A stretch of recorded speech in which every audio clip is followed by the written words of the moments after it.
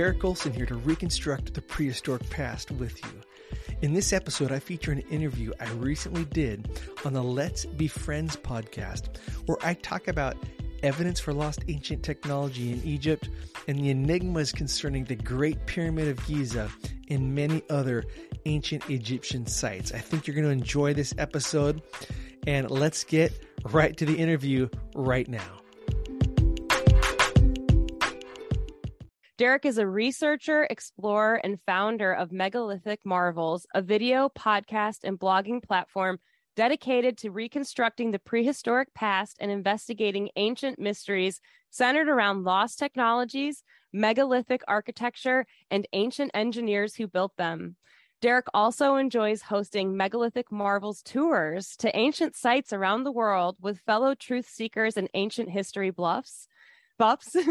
His next tour is the adventure of a lifetime, a 12-day expedition to see and touch the world's greatest superstructures in the 2023 Megalithic Marvels Egypt tour. And as Derek puts it, the mainstream history has taught us to believe ancient times equal primitive times. The further you look back, the more archaic the ancients were, the dumber we were. One trip to Egypt will unequivocally prove that that's not the case. It's the opposite.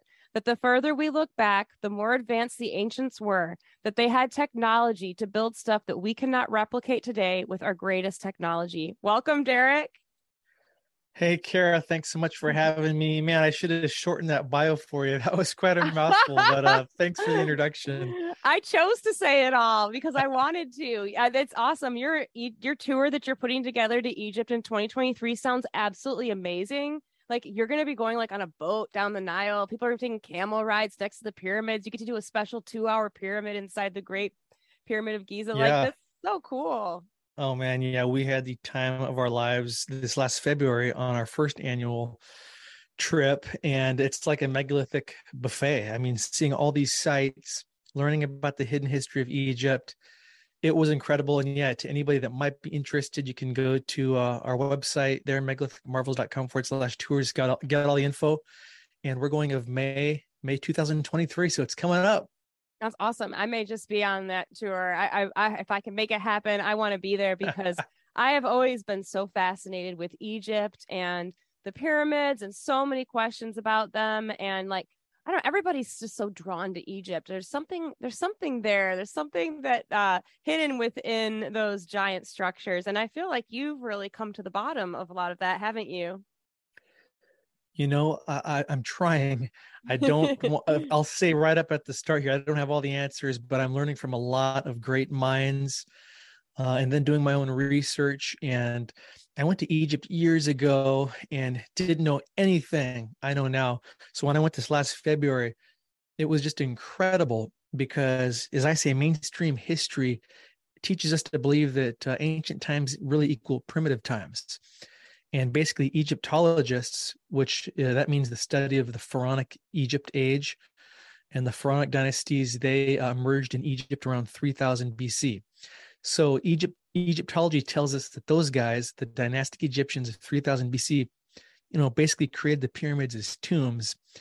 But unlike the confirmed Egyptian tombs in the Valley of the Kings, no hieroglyphs, no mummies, no Egyptian artwork depictions have been found on the bare megalithic walls inside these great pyramids. And when I was there, it was literally mind-blowing because as you're walking through, or I should say crawling through really, the Great Pyramid, you realize really quick how this thing is not even functional really for humans of our size to be walking through. They've put, modern day staircases and railings made of wood on top of the granite so that you can grab on and pull yourself up. Some of these are 300-foot descending passageways. So if I can barely climb up those with a small backpack on today, how in the world did the dynastic Egyptians of 3000 BC do it without stairs, without railings, while holding massive, statues in a funeral procession? They would have slid right down that stuff. So that's the kind of I guess, things that jump out to you when you get to Egypt and you actually have an open mind to think about some of this stuff and weigh some of the evidence? Yeah, no, absolutely. I mean, I had a big awakening in 2020, really started realizing, oh, what I was taught in school was just the story of the victors. It was the agendas and the indoctrination that was kind of pushed on us. And then, of course, I had to take my new eyes and look at everything. And it was when I was interviewing Nate from Blurry Creatures, we were talking about the pyramids, and I was like, man, how did they build the Egyptians even build those? He's like, do you really think that the Egyptians built those? And I was like, oh my gosh. He's like, I think they were inherited technology. And I was like, oh my gosh, like it just blew my mind. Like they give us this one story. This is that these, of course, they want us to think these kings and these big emperors and stuff were like, oh, I'm going to have this giant tomb that I'm going to have people build for all this time for my burial and just me. And then you think about it and you're like, wait, maybe these tombs really weren't the burial grounds for these kings, and the Egyptians didn't build them. These like slaves I don't even know how they would have carried those blocks, like Right. I can barely carry my cat, to take around the house to carry these big blocks. But you just start looking at it, and it's like the stones don't add up to like the way that they made us think that the Egyptians were used and what they were used for and how they were built and who built them. Yeah, there's so much research that's gone into this. I mean, the Great Pyramid of Egypt stands approximately 500 feet tall, and it's made up of like 2.5 million multi-ton blocks. Okay, 2.5 million multi-ton blocks. Again, mainstream Egyptology basically tells us it was constructed by this huge workforce of primitive people cutting, shaping, moving, setting into place these massive multi-ton blocks, basically using sleds and ramps, right? And basically then Egyptology tells us that this all happened around the fourth dynasty by the Egyptian pharaoh Khufu. And so they say that over a 10 to 20 year period, that's how long it took them to build the Great Pyramid. 10 to 20 years, around Yeah, 2500 right. BC. How many million blocks? Come Yeah, on. 2.5. And so I if you can't kind count of that much in that amount of right, time. yeah, you do the math, and there's estimates that if that's true, each one of the huge stones would have to be quarried, shaped, moved, and set into place every 2 minutes for it to be done, in that 10 to 20 year period. Graham Hancock, one of the great researchers of our day, has so many great things to say about the Great Pyramid. And he talks about how you can calculate from its mass. It weighs approximately 6 million tons, and its footprint is 13 acres. So it's more than like 750 feet long in each side. Again, almost 500 feet tall, more than 2.5 million blocks made in its construction. But the craziest thing is it's not just big, it's like precise. It's locked into the cardinal dimensions of the planet, and it's literally targeted on true north within 3/60ths of a degree. So these were master masons who built this thing. Yeah. Wow. It's mind blowing when you think about the preciseness and the details of the pyramids and how it's put together. And I've even seen that all the pyramids are set up with the Orion lines, right? The like in accordance to the belt of Orion, the constellation, and it makes you. Yep. And when I learned that, and even in Washington D.C., things are set up to the Orion lines. Like tons of like places around the world are set up to the Orion lines, and that the fallen ones, came down here a long time ago, the fallen angels that were cast out of heaven, and they I think that they brought a lot of technologies down here, and I think that a lot of these structures are built in accordance to the stars, the lines of the stars, so that when they line up, there's some kind of maybe portals that are opened. I think you're right on with a lot of that. Yeah, I was actually just reading through the book of Enoch, which if listeners don't know, what Genesis 6 mentions briefly, the book of Enoch kind of breaks down in detail. Mm-hmm. And I think it's here in chapter 6, it talks about, the 200 watchers that came down on Mount Hermon there in Israel. They taught us astrology. Yep. And cutting of roots. The constellations, the knowledge of the clouds, and the signs of the earth, signs of the sun, in the course of the moon. So definitely that lends to all the astronomical alignments that you mentioned. Yeah, absolutely. It's fascinating. Like I definitely know a little bit about Book of Enoch 1, and I've talked about it on here, and I talked with my friend Jenny Meyer about that, and just the Nephilim and the Genesis 6 conspiracy. And it's fascinating when you think about what these fallen angels, these fallen ones brought here, because there's so much where we're like, well, how did this come? Like I was on this big journey of doing psychedelics for decades, and ayahuasca and mushrooms, all these things. I'd be like, how did that first person figure out the blend for ayahuasca and psychedelics? And then also I was like, oh my gosh, the fallen angels taught us this, and this is magic, Kara, and you shouldn't do this. And I've had to like swing around on all of that, and it's been a big part of my awakening that I've been going through. I'm recently a born again Christian, so I think very differently about all the stuff that I did throughout my life. But once I realized that the fallen angels are the ones that brought that to us, that started, I was like, okay, that's how. Nobody just randomly kept trying mushrooms and then, oh, they died because that was a poisonous one. Someone else tries one. And then you look at the pyramids and the way they were built, and it's like, oh, this information may have come. I mean, where do you think that the information for building these from the fallen ones, or how do you think they were actually built? Wow, we're going right in, aren't we? I know. I realize I just did that. I just goes like a big dive. Woo, a carrot dive in. No, I love it. Oh man, I mean, we could talk about this for endless hours, right? I mean, sounds like, being that you're coming from a biblical worldview, and so do I guess let's kind of start there. I've been doing a little deep dive into this recently on how were these built, and here's some kind of bullet nugget notes I've put down. So we know, like in the Bible, John 1:1, I believe it says, in the beginning was the Word, and the Word was with God, and the Word was God. That's obviously, talking about Genesis 1, right? God spoke and created everything with a word, with resonance. Then I think of Joshua chapter 6, right, where God's telling Joshua to have Israel walk around basically the biggest megalithic walls of their time at Jericho, which were supposed to be impenetrable. And I think God said, walk around it once a day. And then God says on the seventh day, march around the city 7 times with priests blowing trumpets. And then when you hear them sound the long blast of the trumpets, have the whole army give a shout. And so basically, Israel pulled off the impossible, basically in a nutshell, by using a sound wave, right? Yeah, I'm following you. I like this. Yeah, keep going. Yeah, you like this? Yeah, I do. I like where you're going. Uh-huh. The first Hebrew word of the Hebrew alphabet, it's aleph, and it's basically like this out breath.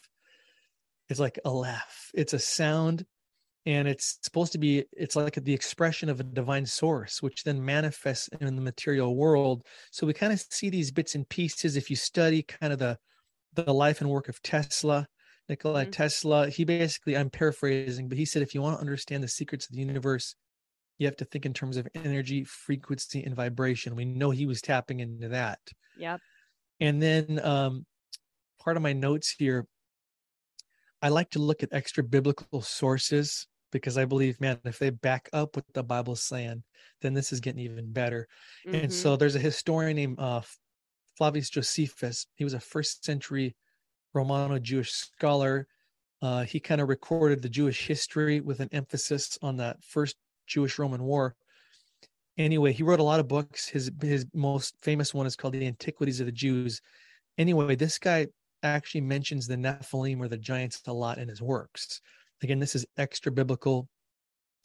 He was a secular historian, but one of his famous quotes about giants is this in The Antiquities of the Jews. He says, quote, "There were till then left the race of giants who had bodies so large and countenances so entirely different from other men, and they were surprising to the sight and terrible to the hearing." That's the key word.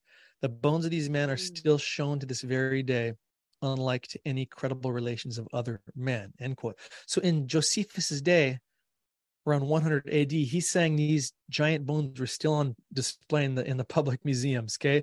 But he mentions the sound. And I think he's hinting at that these ancient demigod hybrid rulers, they could tap into a resonance and frequencies that we can't understand today. And I think they were using that, to go back to your original question, to build a lot of these megalithic structures we see around the world. And then you add to that, a lot of these megaliths are on magnetic ley lines that have a vibrational quality to them. And inside, again, the pyramids and a lot of these megalithic structures in Egypt and Peru, you can sense, literally hear these magnetic anomalies as you tap on stuff. It's pure granite, which should, sound like this, but in certain places it's like tin. In Peru, it was mind blowing years ago when I was there. There was basically this megalithic structure at Ollantaytambo, this big site near Machu Picchu, and it was almost like a megalithic waterworks. And basically the water runoff from the mountain, all the rainfall was running down this mountain, and the Inca later had somehow retrofitted this for the water to flow into this megalithic thing and over this like fountain almost. The crazy part is, if you would swipe your finger on the lip of that megalithic block where the water was coming through this thing, it would shut off. Wow. And then if you swiped it again, the water would flow. Whoa. So you're thinking, how in the world did that just happen? Like, that doesn't make any sense. Again, it was tapping into magnetic energies and I believe ley lines. So to answer your question, I think it has a lot to do with resonance, acoustic resonance, frequencies. And then have you ever heard of Coral Castle? No. So this is kind of a modern day nugget that lends to what I'm saying. So Coral Castle is in, I think, Coral Gables, Miami, Florida area. And there was a guy named Edward Leedskillinen who lived back like early 1900s, I think. This guy wasn't even 5 foot tall. Somehow he was able to harvest, cut, and hoist over 1,000 tons without any equipment. And he would do it at night so no one could see him. And the neighbors, who were asked later, they would say that they could hear him whistling at night while he built. Whoa. Yeah, you can look this place up. These are massive coral megalithic looking blocks that, again, multi-ton.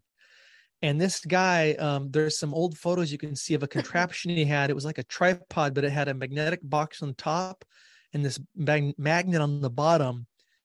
And when he was asked, how in the world did you do this without giant machines and giant earth movers, he basically said he discovered how the pyramids were built, and he tapped into it. And it was most likely using sound or electromagnetic energy to basically lift a heavy stone as if it was light as a feather. I have goosebumps. I just got goosebumps. Yeah. Wow. That is just amazing.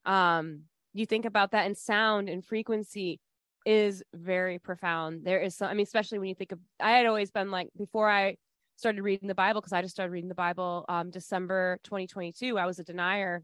If you don't know this about me, I was a denier of Jesus. I was a denier of the Bible. It's horrible. I fell hook, line, and sinker to the New World Order agenda without even realizing it.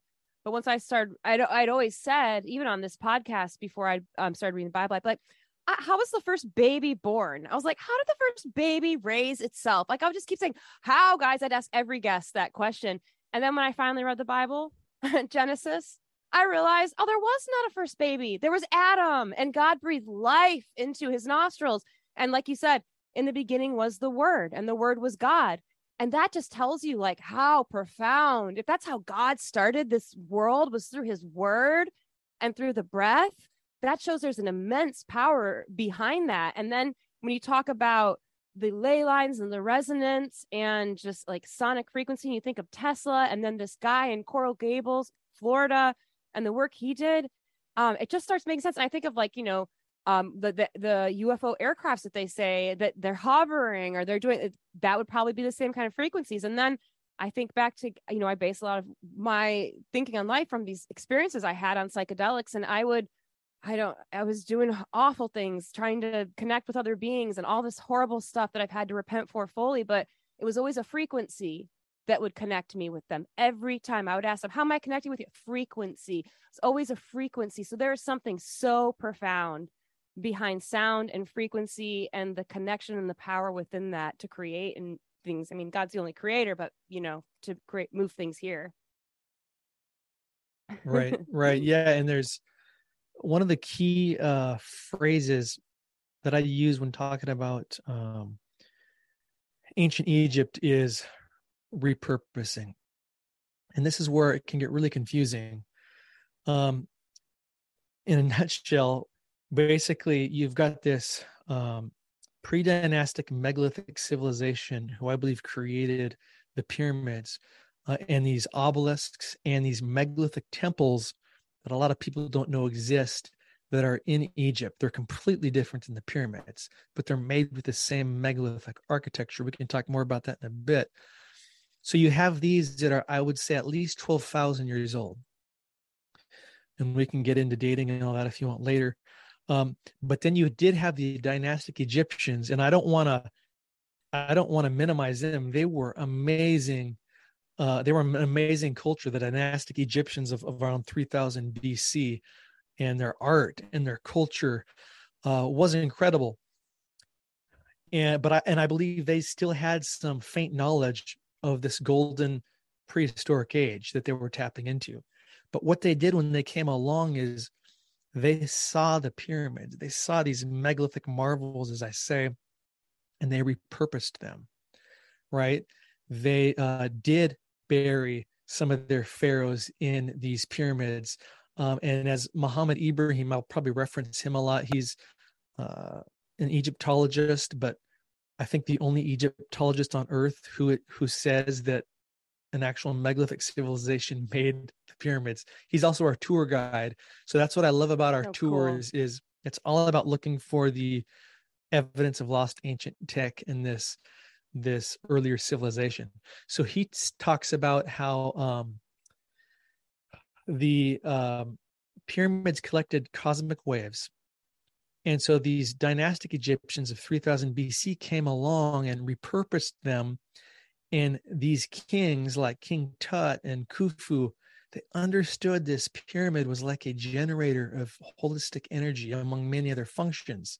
And therefore they wanted to be buried inside this pyramid because they totally believed in the afterlife. Mm-hmm. And they wanted to receive the energy of the pyramid. And they literally thought they were going to cross through portals. And it was like a ticket to the afterlife to explore other dimensions. And that's why in Egypt, at all these megalithic sites, you see the dynastics came along and kind of tagged them with their hieroglyphs mm-hmm. and repurposed them because they were the greatest structures they'd ever seen. Like a rebranding with the hieroglyphs. Exactly. In one site, when I was there in February, that blew my mind, this totally came out of left field. It was kind of, there's so many incredible sites to see in Egypt. There's one in Luxor called the Ramesseum. And you don't hear a whole lot about this site, but this to me was one of the most shocking discoveries of my whole tour. So the site's called the Ramesseum because it's the memorial temple for Pharaoh Ramses II. He was of the 19th dynasty. He's one of these pharaonic guys. He ruled about 1300 BC. And they've dedicated this whole site to him called the Ramesseum because the name Ramses was seen in a hieroglyph on the site. And you walk around the site, I mean, it's amazing. It's 90% dynastic Egyptian. You see these giant sandstone pillars, but they're all made in sections. You see hieroglyphs, but they're all kind of crude compared to what I'm going to tell you about.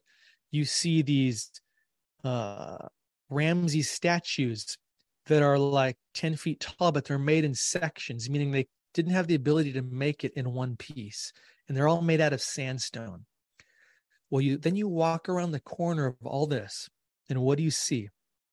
You see the ruins of a 1,000-ton statue made from one solid piece of granite. Wow.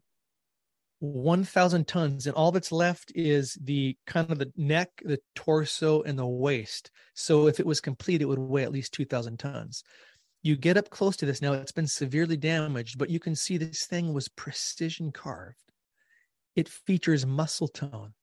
Wow. It's got these 3D embedded symbols in its shoulders that look like they were made with lasers.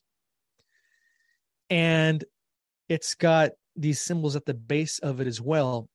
And I've got pictures on our Instagram account that you could see if you search around to see this stuff. All that to say, it's mind-blowing. How do you have this stuff that's all sandstone, which is a softer material, made in sections and crude hieroglyphs, but in the harder material, much harder? Sandstone is like a 2 on the Mohs scale of hardness from 1 to 10. 1 is softest. And granite, rose granite's like an 8 or 9. So in the rose granite, you've got almost laser-like deep symbols. The point is this: the dynastic Egyptians only had copper and iron tools, according to the archaeological record, which are about a 2 and 3 on the Mohs scale hardness. No, maybe it's a 3 or 4. Point is, it's a way softer material of tool. Yeah. Softer, can't cut harder, let alone precision carve it. It's impossible. Sound frequency and ley lines and supersonic energies may be able to. Right. So to me, that was mind blowing, because it was this. It was such a clear difference between dynastic construction on this side, the earlier megalithic builders on this side. One is far superior, and yet the dynastics get the credit for all of it simply because Ramses' name was found there. And I theorize that Ramses actually named himself that because the original statue has the word Ramses in it at the bottom. So I think we're actually looking at a statue that was depicting the megalithic rulers. Oh, and that they were bigger, possibly. They were massive, and they had a language. They had a symbol. These symbols, you would say, are hieroglyphs, but they're not. They predate the hieroglyphs. This was part of their original language that the dynastic Egyptians adopted and put into their language, if that makes sense, I think. Yeah. So much there.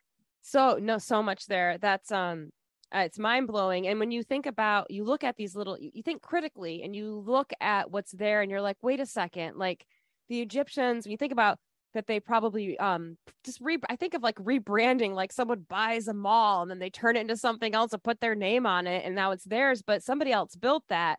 And so the Egyptians come in because they existed later in the chronologic line of time, put their name on it, and even putting their name on a statue of probably somebody else, who was physically bigger and all that, and then to try to claim it.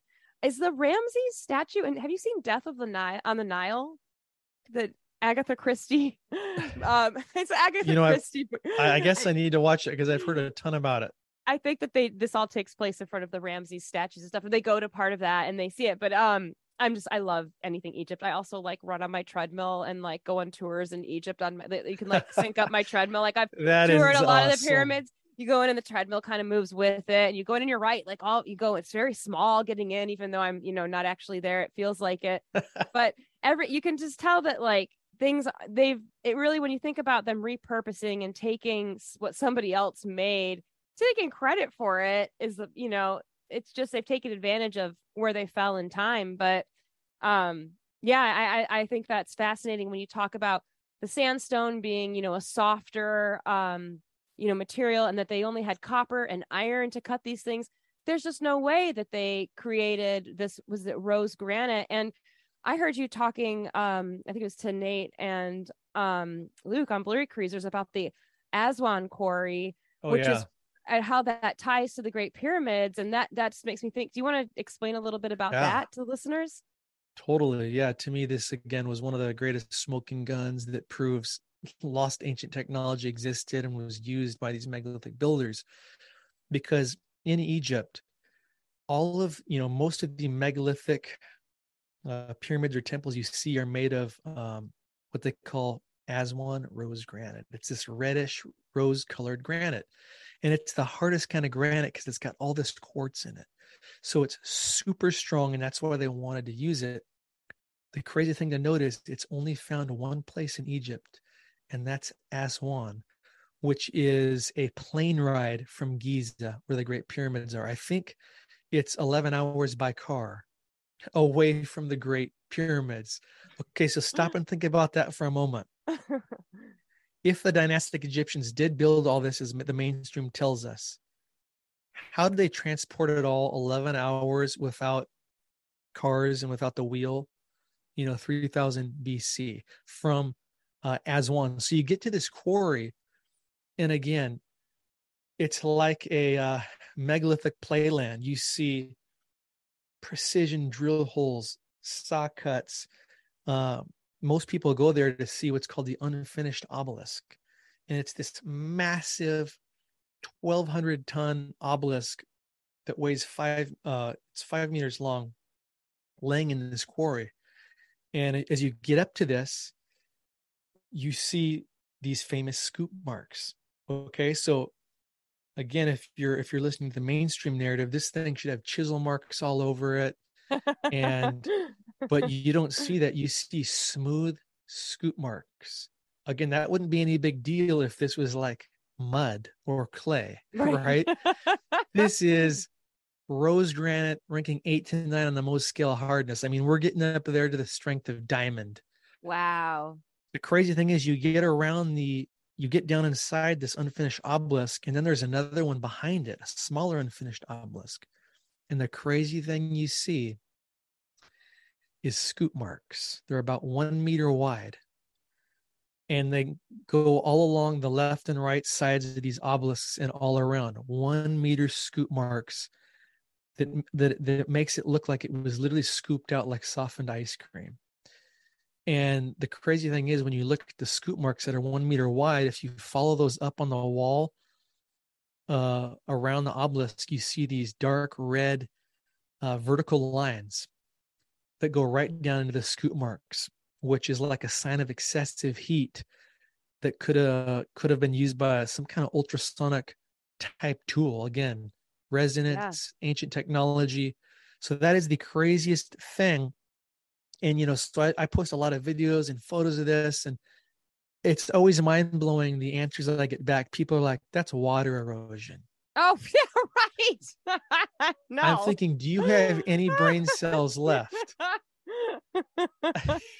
So, they've been eroded away. They drank too much tap water. If that's water erosion, how did it do it? Right. So anyway, the evidence to me is unmistakable on that. This is clear evidence of advanced ancient technology that was used. The ancients appeared to have some kind of tool, because what we see there again are these 1 meter scoops that go all the way down. These red lines is going up the wall. How did they get that out and then move it 11 hours? Right. That's the most mind-blowing thing to me, is how it traveled that 11 hours. And you say that's by car. So imagine walking. I don't even know how many days that would take. They're maybe telekinesis. I don't know, moving objects with, frequencies in the mind. I don't know. We know they were practicing what we would think of as magic, then. And then these scoop marks, and it's just, and so I'm thinking, like, first of all, these technologies, they say we'd think they were lost, but first question is, do you think that somebody still has this technology out there? Do you think there's people in this world that are using it and hiding it? And then 2, I'm wondering, why were those obelisks, why do you think they were incomplete? Great question. Yeah. I guess to answer your first question, and you kind of hit on it earlier when you talked about UFOs or UAPs, and basically this anti-gravity technology they seem to have. I guess if the technology still exists today, I would say it's there in this kind of craft that's reported being seen. And some say that the military is reverse engineering. I haven't researched that a ton, but that's the one area I think that this is used, is in that kind of sense, in a military sense. But even in Egypt, our guide Muhammad Ibrahim was showing us how even in the dynastic age of 3000 BC, when they came along, they were protecting, the energy that was still left, basically leaking out of these structures that they were harnessing. It wasn't like anybody could just come receive it. It was just the elite of the day, because the dynastics had built these massive mud bricks, basically as insulators of the energy, and also to keep, the public out. So even in the dynastic Egyptian age, we see evidence that this wasn't just free for, yeah, it was censorship. It was controlled, right? Yeah. And then your question about why it was unfinished, that's a great question. A lot of people say, well, it's because, on the big unfinished obelisk, there is a crack. And that's why, it just broke, and they just didn't want to waste it, or they didn't maybe it want wouldn't work. Maybe because these obelisks are like PowerPoints, right? You think? Yeah. Or some, yeah. And so maybe if it had that crack, it took away the purposes of what they were making it for. Yes, possibly. But also, if you get up close to it, there's still, I would say 3/4 of it that's uncracked. And again, these Egyptians or the megalithic builders had an easy way to just cut this stuff up. And so to me, they still could have cut that off and used it, because it's this valuable piece of material. Yeah. Another thing I'll point out is kind of close to that, the thought of technology in the Egyptian Museum. We visited this place on our last day in our tour, and you see all these crazy artifacts, and a lot of it's dynastic. But the craziest thing we saw was Muhammad took us over to see this granite box. And at first glance, there's nothing big to see here until you look around the left side of this. And I can send you a photo of this if you want to post it or something for perspective. But you clearly see the ancient architect literally had some kind of, it looks like laser or some precision saw that was literally shearing off one side of this block. We're talking probably a 50-ton granite block. Wow. And then they stopped halfway through for some reason. But again, if you look close, you can see ultrasonic lines in this one big cut. And then if you go to the right side of this box, it's perfectly hollowed out. Again, we're talking a 50-ton granite block, hollowed out inside like it was cut out like Play-Doh. On the left side, though, you see this massive cut that goes thick to thin, like it was a laser going from the top down, like it was just going to saw it off, and it stopped. Wow. So you see stuff like that. And again, dynastics had copper and iron tools, 3 to 4 in the most scale hardness. How is this happening? Wow. I want to see it. I want to see them do this, just like have a dream and like get a viewpoint of them cutting this and see how that, I mean, I'm sure you do too. That's just crazy. Have you heard of the black boxes? Is it the Serapeum black boxes that were discovered? Do you know about that? What do you think? Does that kind of tie to what you saw in the museum, this big box there? Or what do you know about these black boxes that were discovered? Great question. Yeah, actually the box I just described that was in the Cairo Museum, was like a small version of one of these boxes. But yes, we visited the Serapeum. Oh, okay, cool. Yeah. Yeah. This was one of the, again, coolest things to see on our tour. And we're going to see it again this May. But let me give listeners a little history about the Serapeums. So this is located in an area called Saqqara. And I would say it's one of the most enigmatic sites in all of Egypt. It's basically an underground subterranean labyrinth. Wow. And I think it was first discovered in 1850, but basically inside under the ground in this, I would say, dynastic Egyptian structure, there's hidden like 25 granite black boxes. And again, they're crafted with laser-like precision. Each box, get this, weighs approximately 100 tons. It's got a body of 70 tons and a lid of 30 tons cut from the same piece What? of stone. Yeah. How would anybody ever uncover that? Gosh. Right. And in 1850, when they were found, according to records, they were found empty. So their purpose remains a mystery. And it's estimated that these 100-ton boxes, if you just think about the weight, 100 tons, they would need at least 2,000, an army of 2,000 men to transport them. Okay. However, when you're down inside this labyrinth, there's just like 2 feet that surrounds the box. My Right? gosh. So how would there have been enough space for such a vast army to lower and transport these boxes? And again, Mind blowing. thousands of years ago, there's no flashlights, right? So it's going to be pitch black. There should be soot and smoke all over the ceilings, but there are none. And again, the stone was quarried in Aswan, over 500 miles away from this site. So the official statement from Egyptologists is that these boxes were made during the late dynastic period. I think we're talking like 2000 BC, as burial places for sacred bulls.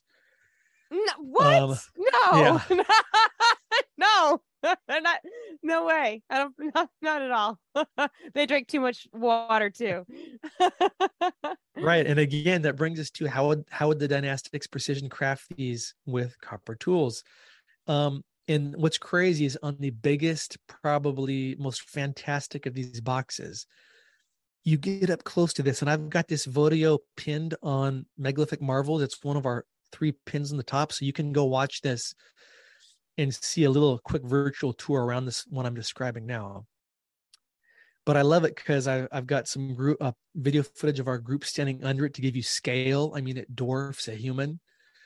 Again, 100 tons. But this thing it's smooth like a mirror, and it's just like, I don't want to say crystal clear because it's black, but you know what I mean? It's perfectly polished.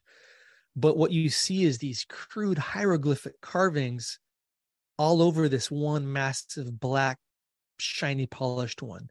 But the hieroglyphs, again, totally looks like graffiti in a sense, where it's like they took a nail and we're trying to carve in these hieroglyphs that don't match the precision. Like somebody later trying to claim it as their own, like a graffiti artist now, like over a nice like sculpture or something. Yeah. So the dynastics basically took the hardest tool they could find and scratched in some of their symbols and their hieroglyphs, again trying to tag it as their own. Gosh. But you can see that what they did doesn't match the superior precision that it was originally made in. So thus, I believe this was made, again, at least 12,000 years ago. Wow. And so the big question is, what were these made for? Were these made to, some say they were made to bury giant entities? Yeah. Again, talking giants, Nephilim, or did these house some kind of energy devices? And these were the casings, similar to what we see in the Great Pyramid and in the Second Pyramid. You go to the King's Chamber, or I should say the so-called King's Chamber, where we have no record that a king was found inside there. But inside there is what the mainstream will say is a sarcophagus. But really what's going on here is this is, again, it's another granite box. And again, if you look at the geology of what granite does, this was likely an energy housing case for, I don't want to use the word battery, but I'm going to, some kind of energy source that was inside that. Wow.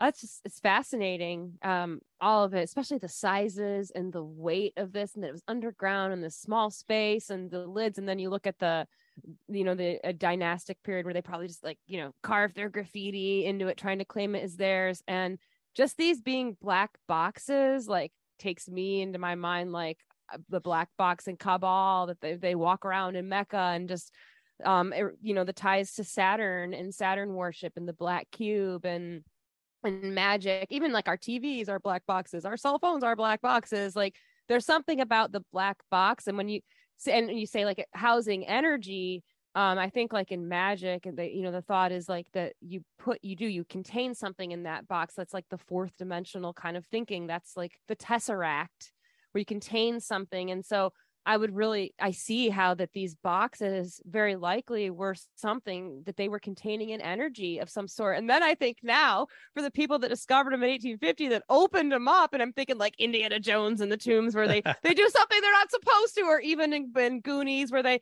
do something they're not supposed to and they let something out. Like, what did they let out when they opened them? It wasn't the souls of a couple buffalo, that's for sure.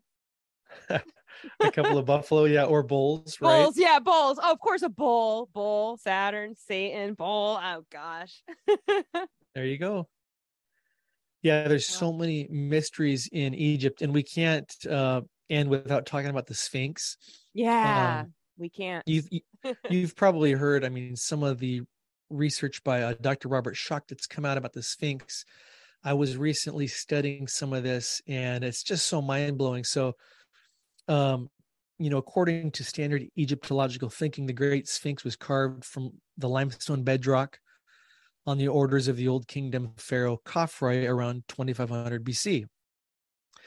But on the body of the Sphinx and on the walls of its enclosure, and again, I got to see this up close this last February, you see heavy erosional features that Dr. Robert Schoch back in the 90s, he shocked the world with this news when he concluded it could only have been caused by rainfall or water runoff.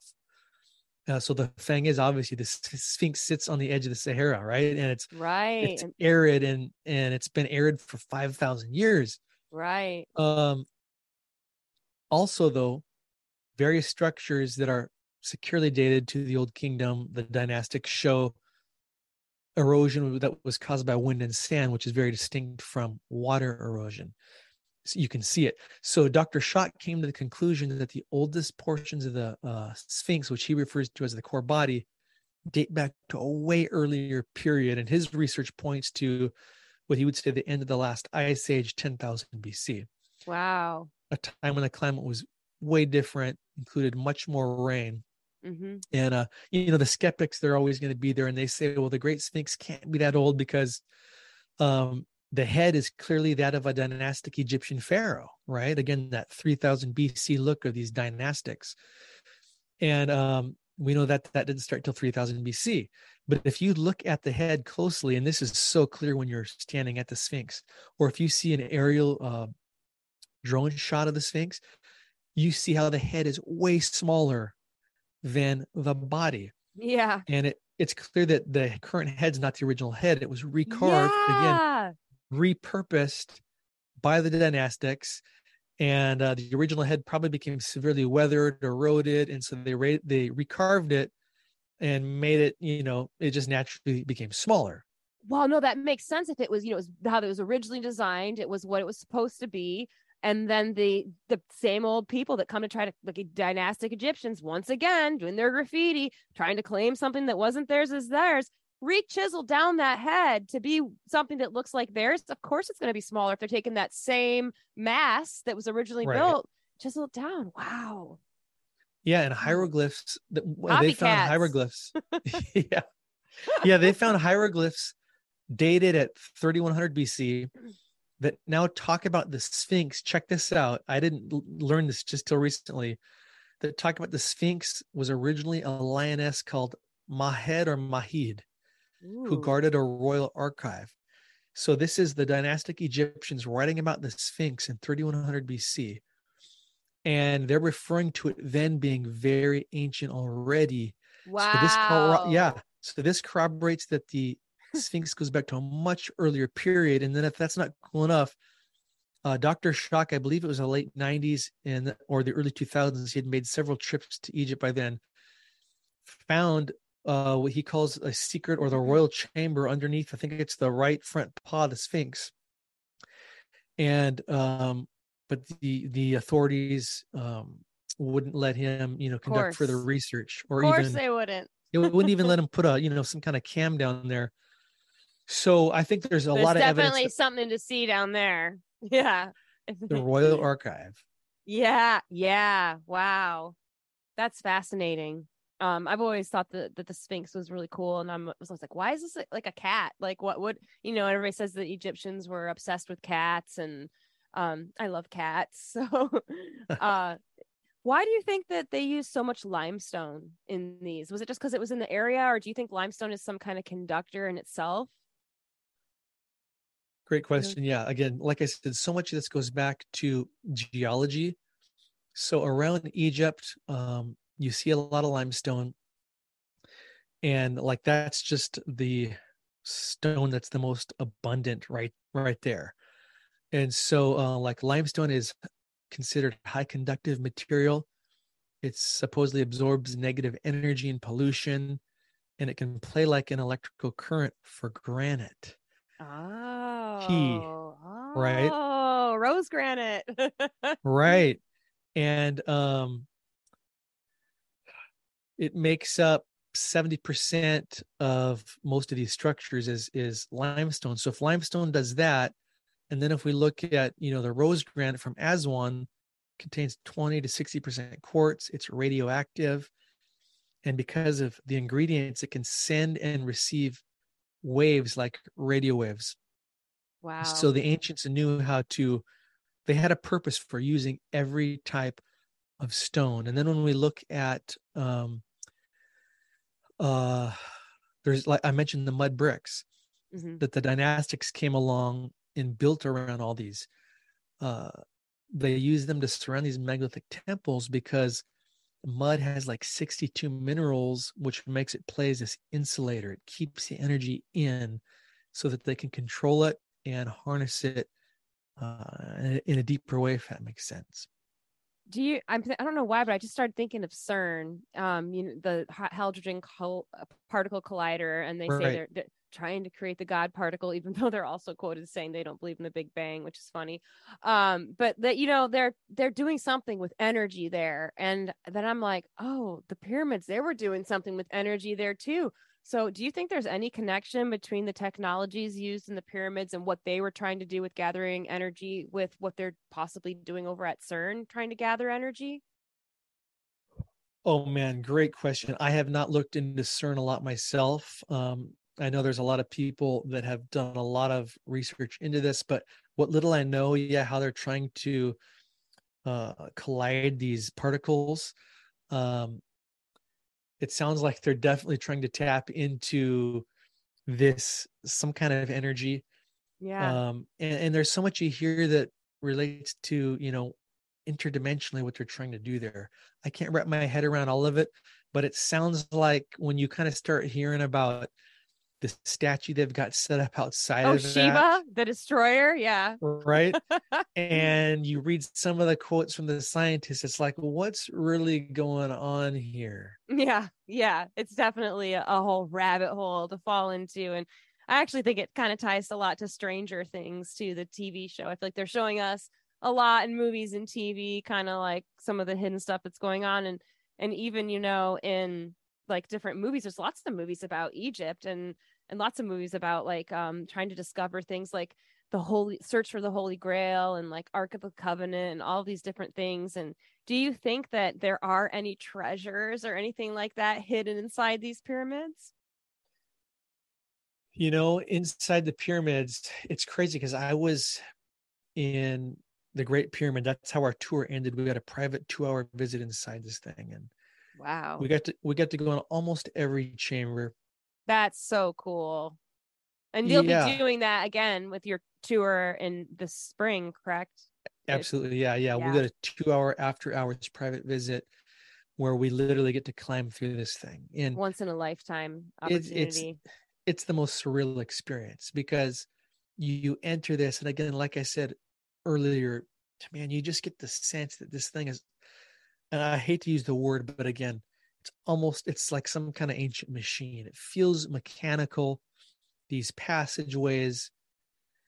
But when we went in there this last time, first we went down to, it's called the subterranean chamber. So we went into the descending passageway, which is like this 300-foot steep crawl.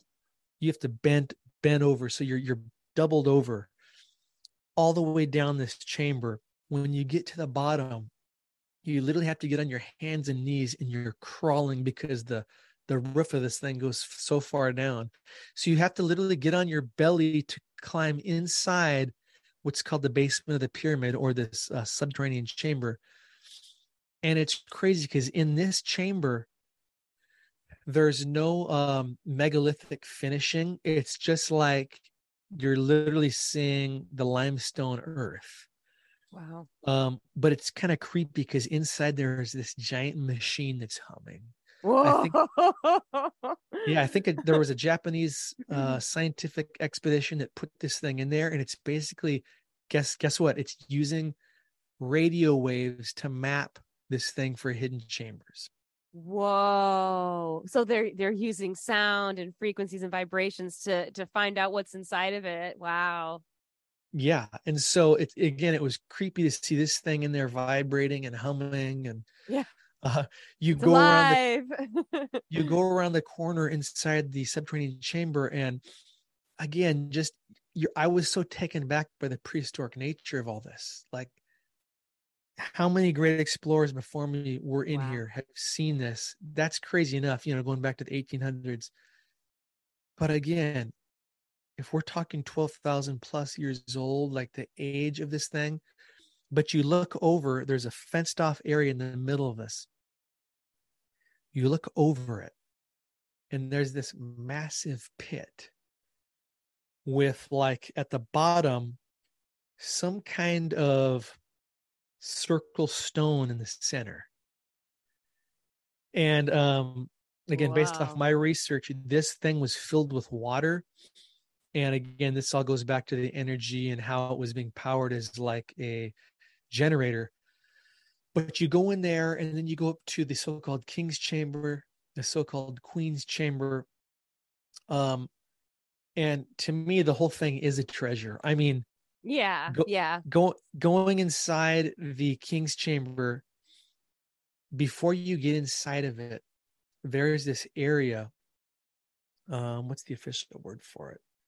It's basically some kind of residence chamber. And I'm about to post some videos on this because it's really rare. But there's this residence chamber you go through that looks like you're in a futuristic sci-fi machine. And when you are in there and you do the humming or the you just feel it echoing and bouncing off you. So, I mean, unequivocally, it's like you're standing in a machine, especially in this one small part. I've never seen anything like it. Mind blowing. So I don't know that there's like some Indiana Jones treasure that's left to be found in the pyramid, but I definitely know there's discoveries to be made. In fact, one is at Saqqara. I had referenced earlier. It's about an hour south of Giza. Just a couple months ago, they opened up this new shaft that they finally finished excavating.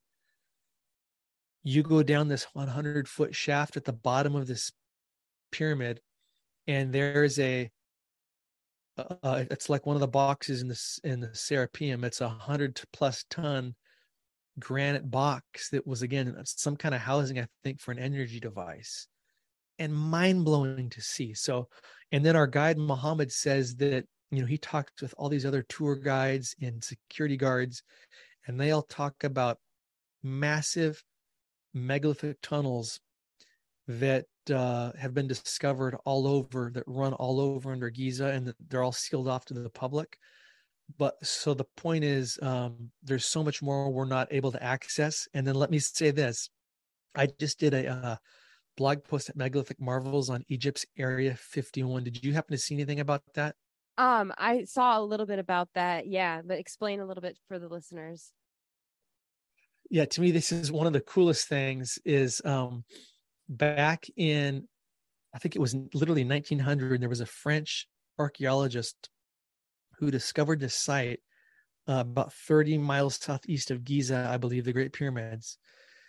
And he began to excavate it in 1904. Well, since in the 1960s, the Egyptian government came into this site, and I'll have to pull up the official name of it. And they basically took control over it and made it off limits to the public, even Of course. archaeological, um, Of yeah, course. scientific study. Like the Sphinx's paw, just like, Area 51, actually, all the stuff we want to see. Yeah, and so the only photos we have of this are basically pre 1960s from this archaeologist in the early 1900s. But you look at the pictures, it's basically like an inverted pyramid. You're not seeing any point going up, but you're seeing it go down this massive cutout into the earth with this descending corridor, and inside is again these strange megalithic boxes. But this one's special because there's these massive megalithic boxes, but then there's this orb shaped, almost like a lid or tub, the archaeologists called it, that's got knobs coming off of it. And again, all this is off limits to us today. But in reading the article from the original translated archaeologist, he found, get this, he found the word, I think it's Saba, inside this pyramid, which translates to Stargate. Oh, wow. We're getting more information about all of these pyramids from these megalithic marvels from that. So yeah, so Muhammad theorizes this is why he calls it Egypt's Area 51, is because this isn't fanciful made up stuff. This is run by the government now. It's off limits to the public. We've got these crazy vintage photos of these strange orb-shaped granite pieces with knobs coming off them. And we've got hieroglyphs that read Saba, or translated Stargate. So pretty crazy. And again, this goes back to kind of answer your question. What's left to be still discovered? Right. Wow. That's so cool about that, the Egyptian Area 51 and that's the Stargate. Because I do think I mean, they worship the stars, and there's just so many questions about the stars, even like the Freemasons today, and they're worshiping Sirius and their stairway to Sirius. And just the one I learned about the Orion lines and how the pyramids lined up to that. And they're these ancient technologies, and how did they get this? And then you think about Enoch and like how the fallen angels taught us so much stuff and ancient technologies. And then you'd have to think that maybe there's some kind of like alignment of these megalithic marvels and the positioning and the materials that it's made out of and the sonic frequencies and the vibrations that's allowing them to communicate with the fallen ones who don't have these physical vessels like we do. And so to get that information here, that hidden knowledge here, I can't not think that these different landmarks are doing that. And even like I think of like I went to visited Tikal. I've been there. I've been to Egypt, but I went to Tikal. Yeah, I went to Tikal about 15 years ago, and you could actually climb the pyramids. Then they let you climb up, and it was amazing. Wow. And yeah, it was super cool. And I've been to Tulum as well. And I look at those pyramids and I'm like, these kind of remind me of the Egyptian pyramids too. Like they're in a different place. Like they look a little bit different. I think they all are energy generators or some kind of Stargate openers or some way to connect with the ancients. Yeah, no, I've been to Chichen Itza as well a couple of years ago and saw the main pyramid there. And it's so interesting because when you're walking up to it, you hear everybody clapping and it's so loud, and you actually start getting annoyed until you realize what they're doing. You got all these tour groups there, and their tour guides are showing them the magnetic anomalies, again, sound resonance, that this pyramid, El Castillo, produces. When you stand at a certain spot right in the center of it and clap, you can hear it, echo off that thing back at you like 100 times louder, but it's almost like the sound of this bird that's native to the area. Oh. And so really strange and bizarre, but yeah, stuff like that. There was definitely something the ancients were tapping into. And I think it, like you said, it has to do with energy. And again, in Egypt, you've got the pyramids, but you also have megalithic temples one of them, if people want to search this and look it up, it's called the Valley Temple. It's right next to the Sphinx and the Great Pyramids there. Again, this is made from the same megalithic stone, but it's got a totally different purpose. Where the pyramid feels like a machine and mechanical inside, the Valley Temple feels like it was actually created for maybe a human or something larger to walk through. And when you talk to, an Egyptologist like Muhammad Ibrahim or other megalithic researchers, even read the dynastic Egyptian hieroglyphs that talk about this. This was a place of healing and fertility for the ancients, where again, because of the different stone used, they would walk through one entrance and pass through another and literally regenerate their bodies. And, again, fertility for bearing children and stuff. So much of it in Egypt we didn't really even talk about is all these temples that the dynastics repurposed were known in the ancient days as places of healing. That's really interesting, because we're made up of water, and our bodies move energy through, and even just you think of like the different frequencies that we're exposed to today. I live in the city in Austin.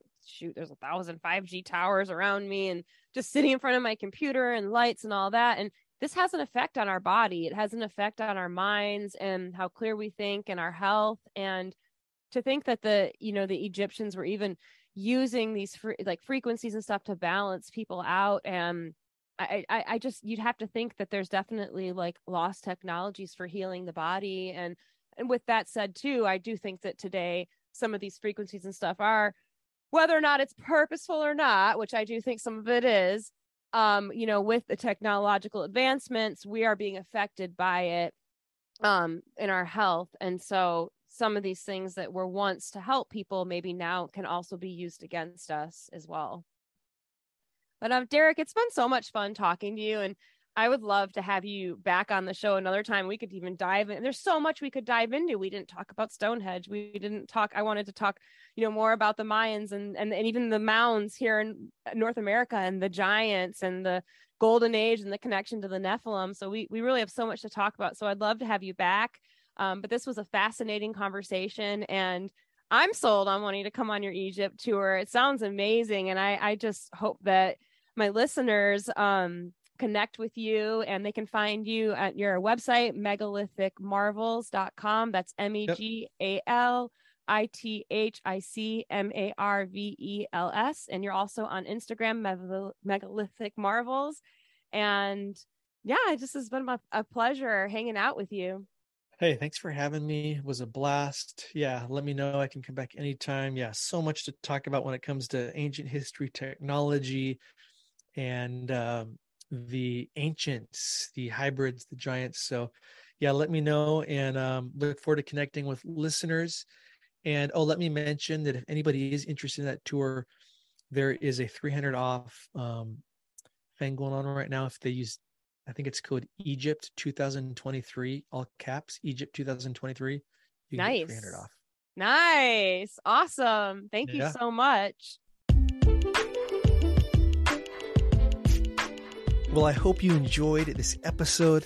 Make sure to subscribe to this podcast and check out my last episode where I break down the exciting info about a grave in Iran where several ancient, strange, elongated skulls were recently unearthed. You can click the link below in the show notes, and I'll see you over there. Until next time, keep exploring.